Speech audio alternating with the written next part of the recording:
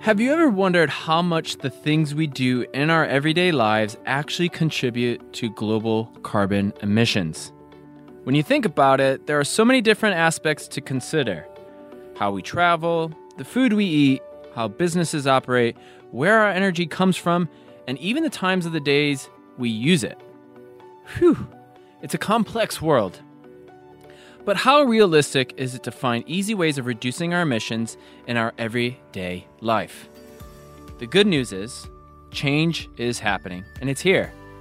There are so many ways to do things differently. Ways of living that reduce our contributions to damaging global emissions and climate change. I'm Max Lamanna, and welcome to the Clean Energy Revolution from National Grid.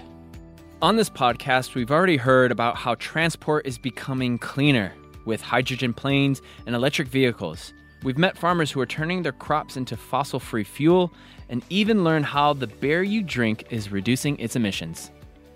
This time, we're zooming in on our lifestyles, our homes, our daily habits, our social lives, looking at the choices we could make to reduce our impact on the planet. Small changes which could also make a big difference.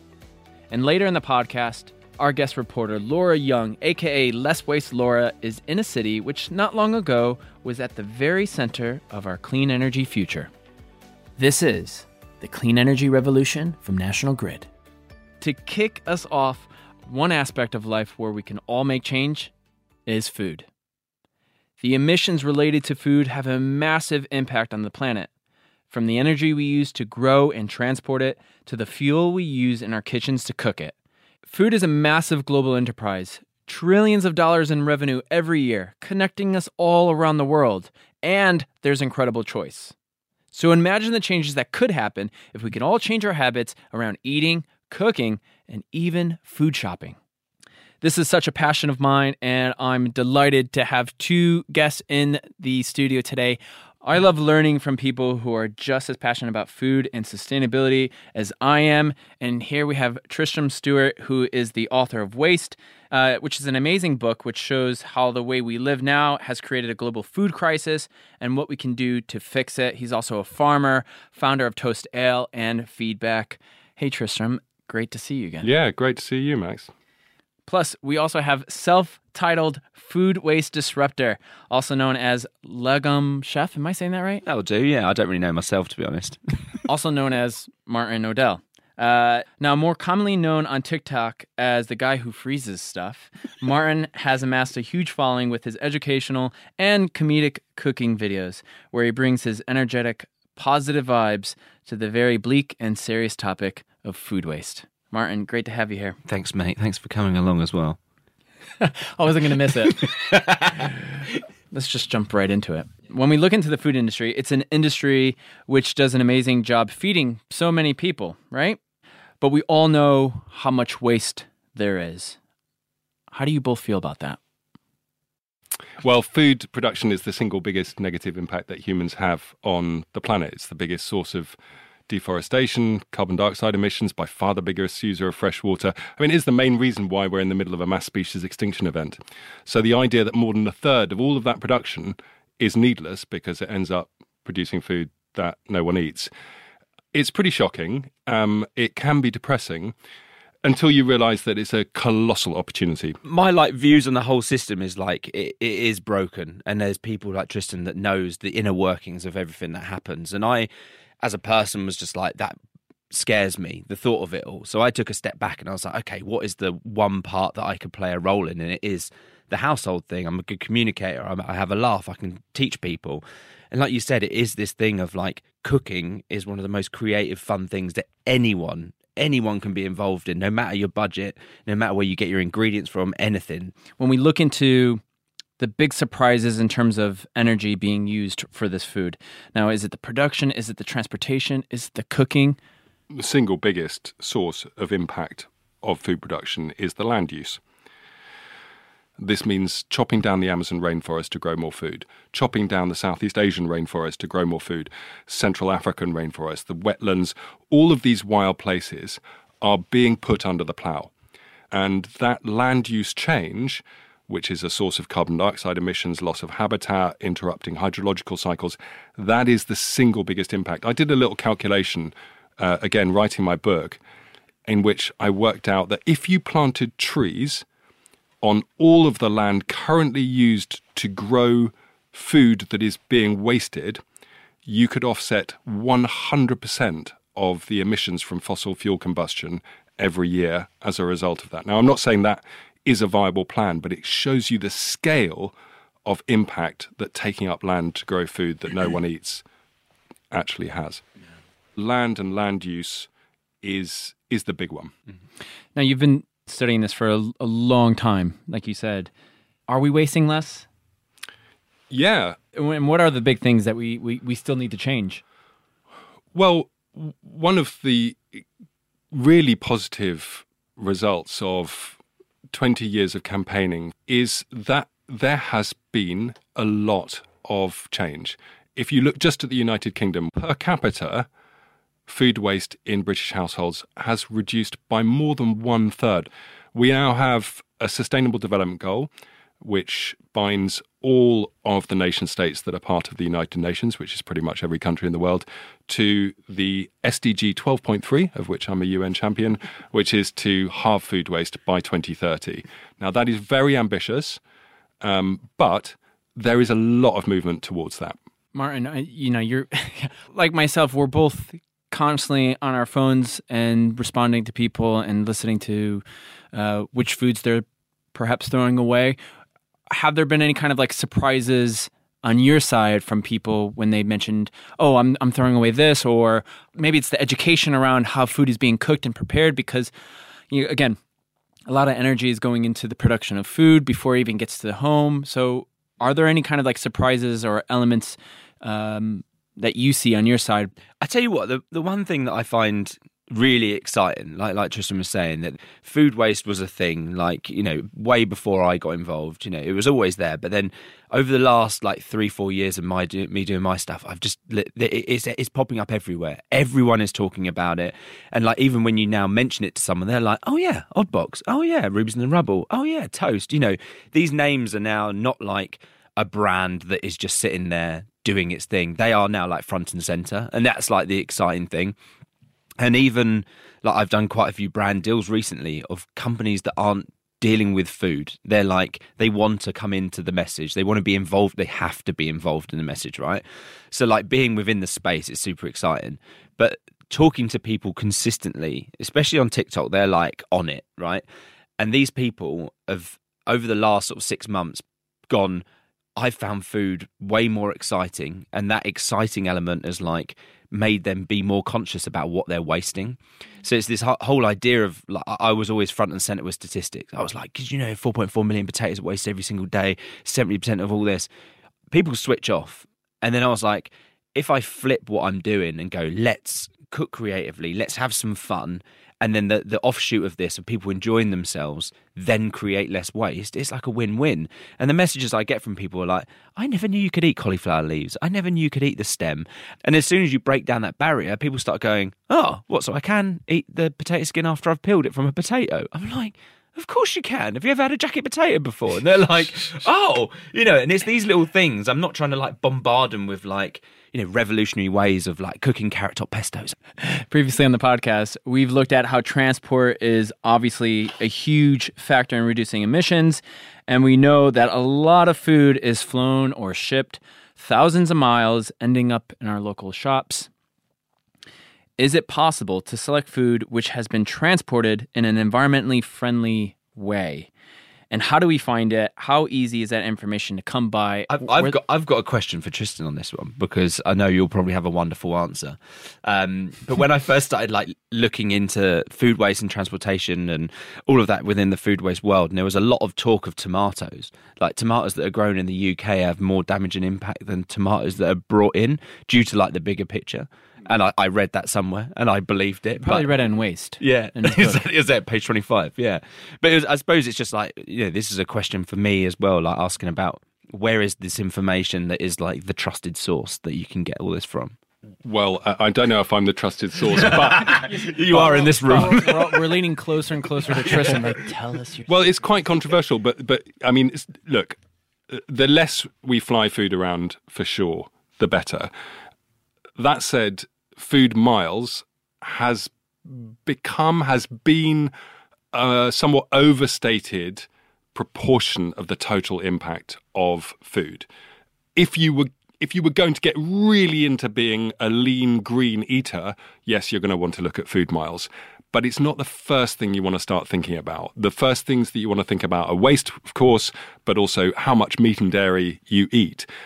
And there again, I think rather than going through in this kind of negative, I feel bad because I had some asparagus from Peru or avocados from Chile or wherever, I think better to come at it from the positive, which is the more local and seasonal the food I buy, probably the tastier it's going to be. But like bananas being shipped from South America to come here, takes 30 to 45 days. And then when they get there, then they're, they ripe and then people end up throwing them away. So I just find the time that it takes for those bananas to get to our own home and then for us to waste them just seems ludicrous. But shipping, relatively speaking, is a low impact way of transporting. You can get a lot of bananas into one of these big ships. So although it does take a long time, each banana has only got a relatively small impact on the planet. And I love bananas. I go dumpster diving still, and when I find sackloads of bananas they've been ripened. They've got better as a result of being, left in a bin for a while.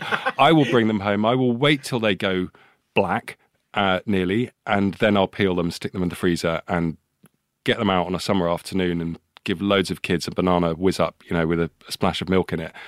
It does really shock me when I see bananas being wasted, both by supermarkets and in the industry, and of course in people's homes, because this is such a resilient product and such a good one. It's so universally usable. It is bananas, wasting bananas.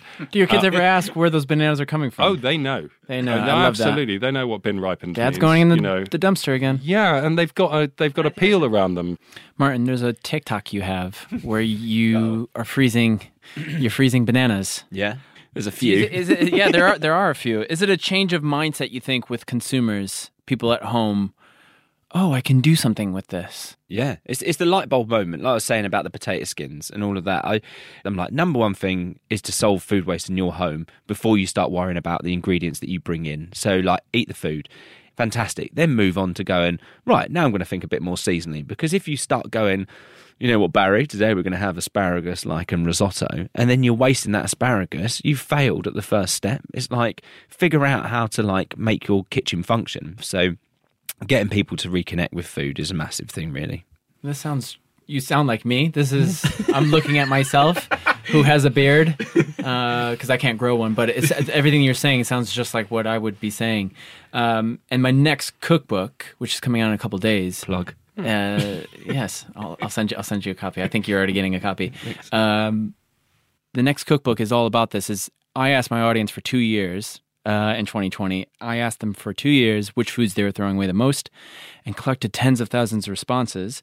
And 15 or 20 ingredients kept coming up over and over and over again. And I just took those 15 and 20 ingredients, and I provided 8 recipes to each ingredient. People are throwing the food they already have at home, and I want to help people cook the food they already have.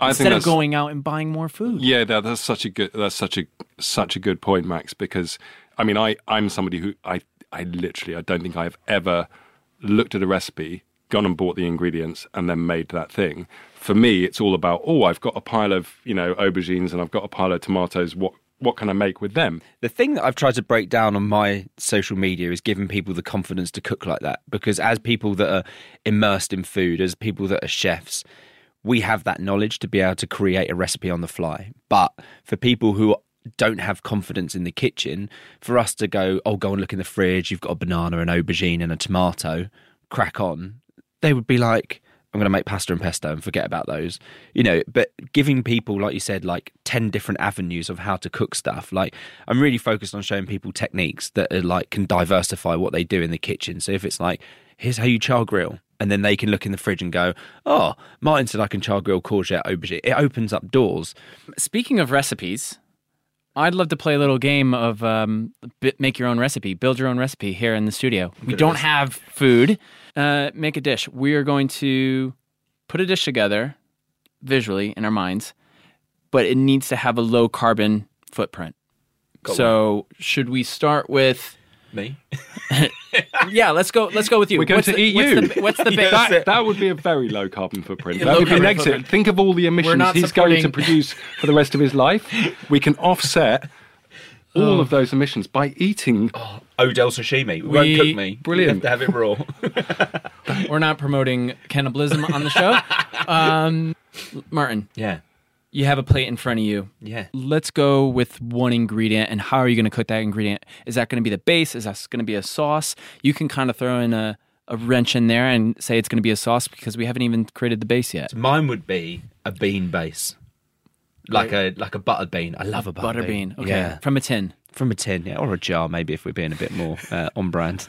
So you have butter bean. What are you doing with the butter bean? Oh well, look. So bonuses, they're already cooked, right? So if you get them from the jar, you don't have to do much with them, and that delicious liquid that it comes in is basically like your sauce already. So I'd probably put a nice. I love harissa. I'm a harissa man, and then you've got a good base for a stew already. You would heat this up, right? Or were you eating it cold? Oh, I'd chow it down cold as well, but let's go warm. Let's go warm for Yeah, not very hot because we want to save energy. yeah. But like Yeah, there warm. you go. Nice one. Thanks. Tristram. Just to say, I think that's absolutely on the money. If we want to create a shift in diet away from meat and dairy and towards other forms of protein, the native grown beans, ideally in their dried form, which are much cheaper, you can store indefinitely and take a bit longer to cook, so you do have to sort of prepare for that. But I like a dessert, Max. So after my baked beans on whatever, harissa, I made a really popular bread and butter pudding the other day, and this was a loaf of bread. I had got it out of a dumpster, and it was just a bit stale. It was white bread, and I sliced that up, and I put butter. You don't need to use the butter on it, and then I do a lot of home canning, which is, when you get a load of fruit and you buy those Kilner jars and you cook it in the Kilner jar and then it's preserved on the shelf more or less until doomsday. You pop them out, and I put some canned plums in between each slice of bread. And then I poured the custard in the bottom and I baked it. And the lightness and tartness, they were damsons actually, very tart damsons, counteracted the thick and heavy richness of the bread and the custard. And it was very, very, my friend said it was the best pudding he'd ever had. And so I'm going to make more variations of that with rhubarb or whatever.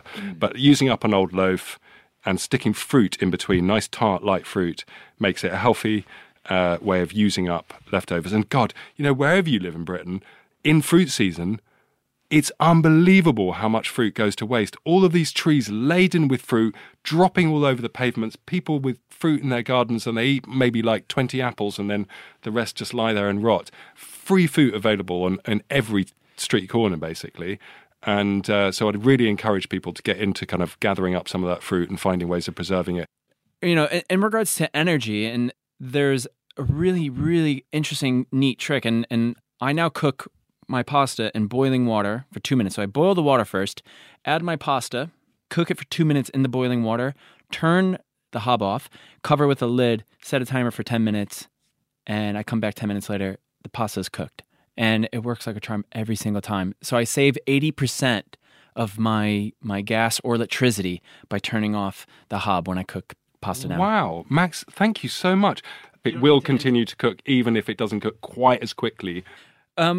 Talking about cooking and preparing food, Tristram, is this a major factor when it comes to emissions? If we're using electric cookers rather than gas, how much energy could we save? One of the things that people complain about in the messaging around being more sustainable, that you end up receiving so many different messages, it becomes confusing, and the result of confusion is inertia. I tell you what, the one area, oh my God, it bugs me so much. I live with several different people, is boiling the kettle. People so often put more water into the kettle than they then use, leaving all of this hot water in the kettle that just sits there and cools down. People are routinely, you boil the whole kettle and take 1 cup from it. That is nuts. What a waste of energy. What a waste of emissions. Just don't boil more water than you actually need when you're... I noticed when I used the kettle, I'd see the 3,000 watts. The prices go up. It made me very conscious of what I was using. And I've always been that way. And that's how I got into food and looking at ways. I'm riding my bike to work. I'm walking. I'm shopping locally. Martin, do you have any kind of tips or tricks with energy use? Yeah, so I went for a really mad phase of like immersing myself in my slow cooker. Like I got really obsessed with it, and like all of the things that I was like doing, and then you're like, I've just spent 10 minutes lobbing stuff into a slow cooker, and then I just forget about it, and then it just tastes delicious. It's brilliant. So I did a thing with wrap recently, and it was all about doing this batch preparation and like how you can then have a recipe which is like a base that you can riff off. So it was like a beef mince base, and it was like you had that as like a bolognese base, and then what could that be altered into? And it was just like, almost like a tree of recipes that you could take from one thing. And I think, is what I try and educate people again on. Another thing is like, what are the things that you can have as a versatile base? Like, do you spend time making an amazing curry base that has got no vegetables or meat in it? And then from there, you can put in your chickpeas, you can put in your tofu, you can put in your chicken, whatever. So it's like understanding this sort of like idea of going, right, let's spend some time doing something well, making it taste nice. And then when you take it out, it's very low effort or low energy to create something from that. If you go to somewhere like India, cooking in pressure cookers is absolutely the norm, and it used to be, and they've become old-fashioned and outdated, but maybe times are changing. Using a pressure cooker, I mean, talk about you'll turn it on for 2 minutes and then switch everything off. You can cook more or less anything in a pressure cooker that way and just let it, as long as you learn the amount of time each thing needs, because you can accidentally massively overcook things in pressure cookers, but if you know how long each kind of food needs, and you can look that kind of thing up and then get used to it. Freezers is like one of the most sort of like underutilized things in the kitchen, right? My TikTok grew from me being stupid and grating frozen things. Like that's how it kind of just blew up. And the first one was ginger, like something that we all have in the house. It's like we either put it in the fridge or leave it out and it shrivels up. And then I put it in the freezer because I saw it on the internet. And then I grated it and it was like Parmesan cheese. And I was like, it blew my mind. Like you just use a little bit. So then the whole series escalated. It was like frozen chilies. It was like frozen garlic. It was all of these things. And then it evolved into making things that are like flavor sticks. So I was like, oh, what if you created this amazing sort of, I did this like fermented black bean stick that was like, had sesame oil and all of these like amazing flavor things. And then you could just grate it onto food. Let's talk about veganism. I'm a plant-based chef. I've been plant-based now 6-7 years. I'm not over here waving the vegan flag, telling you guys to go vegan, but I would love to kind of dispel some myths around the energy around cooking plant-based foods, and what your take is on the effect of energy use and waste around plant-based and vegan cooking. Yeah, the anti-vegan league who are picking holes in plant-based diets because, avocados very energy intensive, or it's so unhelpful. The single biggest thing you can do to reduce your environmental impact in the food area, and probably of anything, is to, as far as possible, reduce your meat and dairy consumption and go as plant-based as possible. For me, that's the way to frame the behavior change requirement. If you start talking about veganism, most people are not ready to completely give up all animal products and can be put off by this message that it's binary. You're either vegan and plant-based or you're a sinner and you're a meat eater. I think it's about less and reduction rather than the angels and the devils on two sides. The less you eat of those meat and dairy products, the better. The more vegans there are, the better.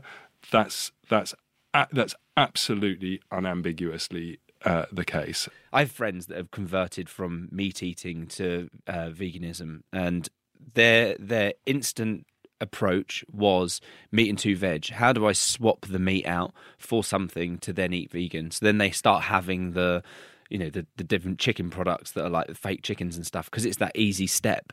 I think when you try and leap straight into a full-on plant-based diet, you fundamentally need to understand that you can build a dish around lentils and pulses and all of that kind of stuff. So I think it's a confidence thing to be eating vegan food.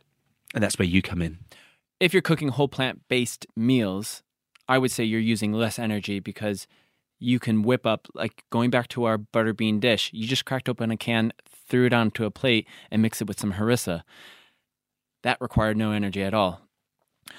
Looking into the future, is this something that excites you? What do you think the future of cooking looks like? I weirdly think that the frozen produce will be big in the next couple of years. If that's, a boom in frozen ready meals or frozen ingredients that are ready to go. Because, if you look at things like fish, most of the fish you get is frozen. It's never really fresh.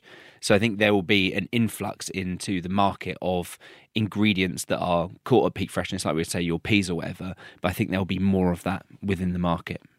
If the one thing in the future that I could encourage everyone to get involved in is pressure canning and canning food, those Kilner jars that people put their dry beans in, they have been designed to cook food in, and you're essentially making your own canned food. And my delight over this is that then it's on your shelf. It's looking beautiful. It's reminding you that it's there. It isn't lost in the bottom of your chest freezer, never to be found again.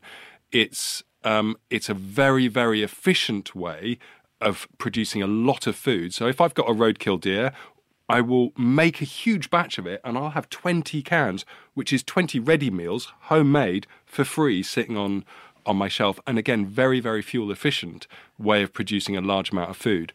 And, my pressure cooker is giant. It can fit 20 big Kilner jars in it. You can't get them in this country. You can get them in the States. You can get them in Asia, but, they're more or less completely unavailable here. But if there were one thing that I think should change for fuel efficiency, saving time, using up bulk resources when they become available, there's a discount, get 20 crates of plums and just stew them all. You've then got a plum dessert to put into anything for about 5 years' time sitting on your shelf. Yeah, that for me is a really big part of and it's huge delight. And it's a delight when you go back to it and you see it sitting on the shelf and you open it up and you can enjoy a meal. God, it absolutely. brings so much joy. Right there. Like 1 minute later, you've got a meal on the table. I did this last year. I went to the farmer's market and it was the end of the tomato season. Tomatoes. We knew what you meant. You knew what I meant. Okay, great. It was the end of the tomato season and the farmer said to me, "Hey, I have 25 kilos of just these leftover tomatoes. Do you want them? I'm going to give you a discount," because they were going to go to waste. End up taking them home. I have this big crate of tomatoes and I felt, this is going to be a great Christmas gift. This is the end of August, September, I think, around that time. Whacked them all into the pan, cooked them down a little bit, but did a home kind of preserve, kind of canning method where I watched a YouTube video of an old Italian grandmother doing this. And I remember being a child and my grandmother and my mother would do this. So it brought up these memories of being a kid again and cooking food with my family or seeing them cook food, but made tomato sauce and ended up giving that as a lovely Christmas gift to everyone.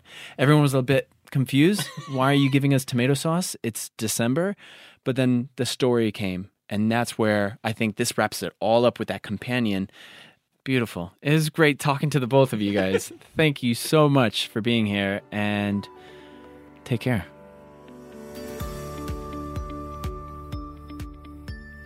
Our guest reporter, Laura Young, aka Less Waste Laura, is in a city which not long ago was at the very center of our clean energy future. So here I am in one of the many green spaces in the city centre of Glasgow, where I live and where the eyes of the world were focused for COP26, the UN Climate Change Conference back in 2021. It was an amazing event with leaders from all over the world here in my home city and TV cameras on every street that I recognised. People hoping that politicians would commit to a greener and cleaner future. In the UK, the government has signed up to reaching net zero carbon emissions by 2050. Now that sounds a long way off, and it's easy to ignore it or think, how do I fit in? But I find that exciting because there are so many ways we can change how we live and so many tools to help us.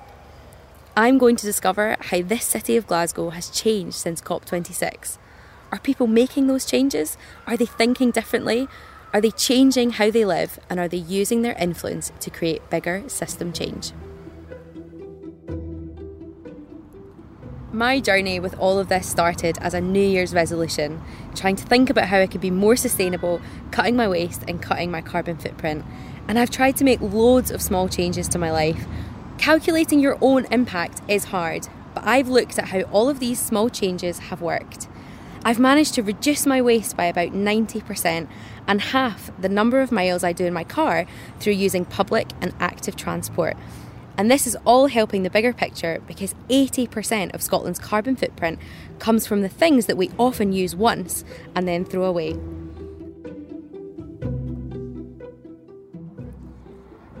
I've moved across the city and I'm standing next to a road with railway bridges and arches, and at the end is SWG3. It's bringing back a lot of memories of gigs and club ignites. It used to be a warehouse, but it's now a group of spaces buzzing with art, music and nightlife. And why I'm here is to see a project which will use heat pumps to harness the energy from clubbers' body heat. It sounds amazing, so I'm off to meet the operations manager. Hey, so it's Bob, isn't it? It is, yep. So I'm Bob Javaheri and I'm the Operations Director here at SWG3 in Glasgow. This is a really busy venue. You've got lots going on. I'd love you to show us about, but also tell us what is happening at this place. It's a multi-purpose events and art space. So it consists over 3 floors. The bottom 2 are the commercial sides, so that is where the venues are. It could be club concerts, gigs, art events, exhibitions, anything at all. And then on the top floor of the building, that's creative spaces, artists and design studios. Yeah, I remember being here for a couple of things. One was a gig, a concert. It was great fun. But the other was the New York Times Climate Hub during COP26, and it was really to show the diversity of the space that you have here. Yeah, absolutely. When the New York Times came, that's definitely one of our bigger deliveries. I think one of the most memorable parts of it was them bringing a living, breathing forest inside one of our spaces, which is absolute madness, but it worked fantastic. And those trees are still here. They've now been planted in a new community garden at the back just to complete that cycle. Something we've always said here is you could go to the exact same space. You could even go to the same event sometimes, and it feels like you're completely somewhere else. It's just such a flexible space, which is what makes it so special. I would love to know about this new thing you've got going on, which is capturing body heat for energy. So if we jump through to the galvanizers just now, so the galvanizers is our biggest space. Yeah, so this is a massive space and looks totally different. I can see there's people setting up for things. Looking around, there's iron girders, there's exposed brick. It's kind of looking back to what it used to be. So this was the Clydeside galvanizers for years, so there were acid baths in the middle, and then they would drop their metal beams in while they were being galvanized through the process. So tried to keep as many original features as possible, but then turning it into a music venue took quite a bit of energy. But yeah, so now it's a soundproofed acoustic dream with this high ceiling. So. And is this space one of the spaces that will be using this body heat energy collection? Yeah, absolutely. So if we look above our heads, you can see 6 air conditioning units. So 3 of them are your very traditional hot and cold air conditioning system, and then 3 have recently been put in are connected to the new body heat system. So essentially all the heat energy that is collected together in some of the hot, sweaty gigs and club nights that will go on here, that heat gets collected by those units, transferred in refrigerant back to the heat pumps, and then either that energy is used to heat or cool other rooms, or if there's no requirement, then it can get stored in the boreholes that are at the back of the building. I've been to quite a few gig nights where it's definitely hot and sweaty, but how many people would you need for that heat to rise and go up and enter into the system? Yeah, so the honest answer is we don't know yet, but it really doesn't take too many individuals in the space before you start noticing a temperature increase. So it's only after we start testing it at just different levels we'll actually understand what's the optimum amount of people for the amount of energy draw that we can pull. And it's a pilot, it's a test, but do you know how much energy you might be able to create? Yeah, again, not yet. So there was feasibility studies done into this probably about three and a half years ago now, and I think there was some crazy numbers getting thrown around there that got us all quite excited. And since then, we've had to amend the system. We've had to change the capacity. We've had to reduce in some areas and extend in others. So I think right now we need probably 6 months to a year's worth of running it to understand if we have extra capacity that we can then take on to other floors, or if there was a better way of setting it up. So yeah, very much a pilot.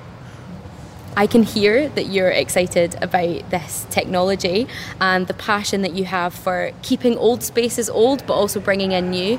What brought about this idea for you guys? About 3 or 4 years ago, when we started really trying to look for more sustainable ways of operating such big spaces, we were looking at more sustainable heating options, and we'd been approached by a company that were showing us ground source heating, which is essentially you're drilling boreholes and then pulling some heat energy out of the ground to power the systems. So while we were doing some of the feasibility studies on that, we discovered that we actually have a very large cooling demand in the building, so that there's already quite an existence of heat energy that gets wasted and just essentially dumped to atmosphere. So while doing those calculations, became the idea of, well, why can't we capture that waste heat and utilise ground source at the same time, and essentially use the boreholes as batteries if we're creating too much of an excess, which had never really been done before. Two technologies just brought together. And for the first time in a space like this. In the galvanisers here, we can get 1,300 people for an event in here. So together, that's quite a lot of heat generated, especially if the music allows.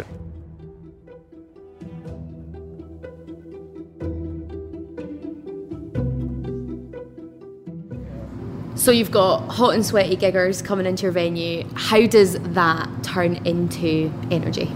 So heat by itself is a form of energy, and in this instance, that energy is just wasted as it just gets dumped by your extractors or air conditioning to atmosphere. But by capturing that heat and then converting that heat into an energy source, then it can be stored and used for later. So the boreholes that we've put in our community garden at the back, they can essentially act as batteries to house that extra energy. So we've got a borehole array of 12 boreholes that we've drilled, just going almost 200 metres deep, each of them at the rear of the venue. So ground source heat is when you're extracting the heat energy out of the ground. So that is part of this system, but also using liquid that's piped under the ground, we can transfer the heat from the club through that liquid into the boreholes to essentially heat up the earth down there and use that as just a giant battery, just to hold that energy for whenever we need it. And do you think this might drum up excitement for people to come and book you as a venue because of that sustainable angle? We've definitely had a lot of interest just purely because of this system, because it's important to everyone. You have a lot of artists these days that in the riders are being far more specific about sustainability and waste, which is great, because if it starts there, then it will go around a lot quicker. So yeah, there's definitely been interest specifically in the system and our wider plans. How does this fit in with some of the wider plans you have for reaching net zero as a venue? We've quite boldly set our own target of to aim to be net zero by 2025. There's so much that you can do, and quite rapidly as well. So it is a bold target, but it puts a good bit of pressure on us to try and get there quicker, which is great. And pressure not just on yourselves, but on the industry of the arts. Yeah, no, absolutely. So anything that can show a bit more permanence for the industry is really important. Even just from a financial point of view, there's a lot of worry just now in the industry of places that won't be able to survive a year just with the energy prices. So if purely for that point of view, it's yet another reason to be less wasteful and more sustainable for the long run, and hopefully keep the industry strong.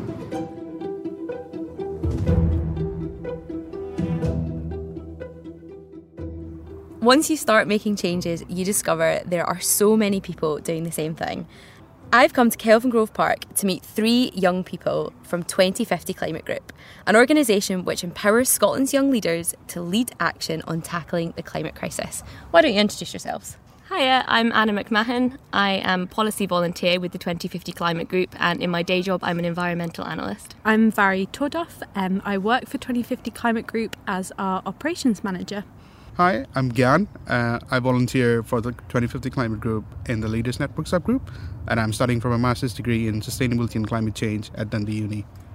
Amazing. We've got so much to talk about, but first of all, what are some of the favourite ways you've changed your life to be a little bit greener and a little bit cleaner?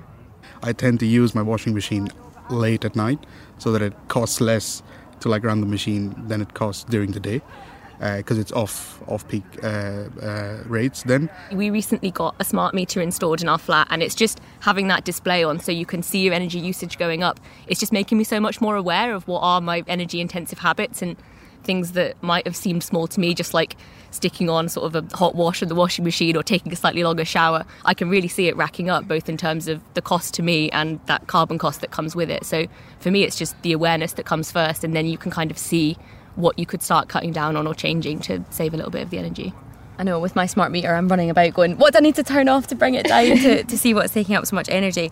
You know, often when I'm at home and I'm putting on the quite energy intensive appliances, I like to use When to Plug In. It's the app from the National Grid, and it tells you the best time to be doing those energy intensive activities based on how much renewable energy is coming into your home. And I just find that so helpful to kind of guide me with some of those things. But a lot of this can be hard.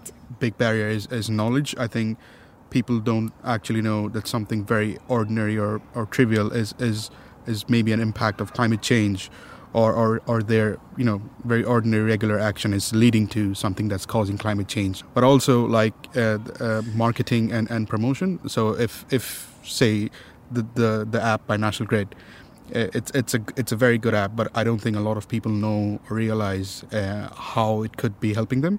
So I think organizations and companies need to go out their way and promote more sustainable practices or apps or products they have. So. When I look at our city, I think I noticed change since COP26. I feel the city has more of a focus on sustainability and on clean energy and other practices. But do you think there's been a practical legacy left here in the city? I think yes, because I used to live in Glasgow pre-pandemic, and from what I can see now, especially after COP, you see a lot more green buses, electric buses. So I think that's definitely a good sign. And another good point is that there are a lot more vegan eating options. So when you go out, there are more vegan restaurants and takeaway places now than it used to be before, I'd say before COP. And I think there's also a sense of people realizing what climate justice is, especially the things that COP highlighted for us. But I think they have got a sense of what it actually is and what it can actually, mean. Yeah, following on from what you said, I think the big impact was probably more social in terms of having such a huge international audience come to Glasgow. I think on both sides it was probably quite an incredible opportunity to learn from people around the world and unlearn as well, and for them to see what was happening in Glasgow. And I think for us it definitely pushed us to look more internationally and hear more of the voices of how climate change is impacting people in the global south and in different contexts. When you first asked that question, Laura, I was actually thinking not really. I hadn't really noticed any big differences physically across the city, but now I hear you guys talking about it, it definitely is. There's an increased awareness just among everyone in Glasgow about the kind of things that COP shone a light on. Like, more people are talking about the circular economy, the just transition like you touched on,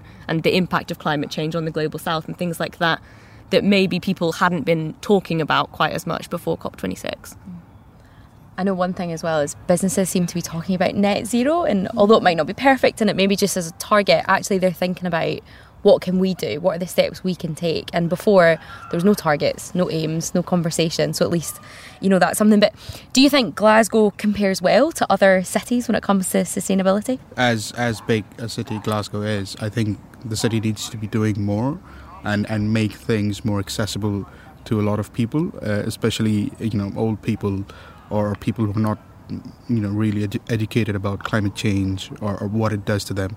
I think, Paris may be a good example, but something as small or something as trivial as having a water fountain and public transport areas like the Buchanan bus station or the Glasgow Queen Street, and that will enable people to not buy another packaged water bottle.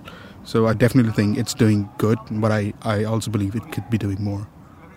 And as a final question, and it might be a big one, how do we promote change? I think the key is being encouraging and not being judgmental. I think it's an area where people are all very quick to judge other people for doing certain things wrong, or people can be very critical of each other. But I think the key here is just to encourage little positive steps, because it does make a difference, and everything that you can do in your own personal circumstances, it may be limited, but it's still important that you do what's achievable for you.